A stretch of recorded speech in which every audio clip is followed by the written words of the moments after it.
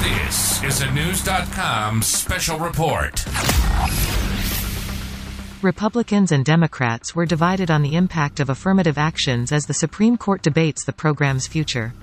A recent poll from YouGov found just 37% of adults believe affirmative action helps counter existing inequalities. But, when broken down by party, 64% of Democrats supported that idea compared to just 17% of Republicans. About 61% of Democrats said that affirmative action helps right past injustices against racial minorities. But only 18% of Republicans agreed with the idea.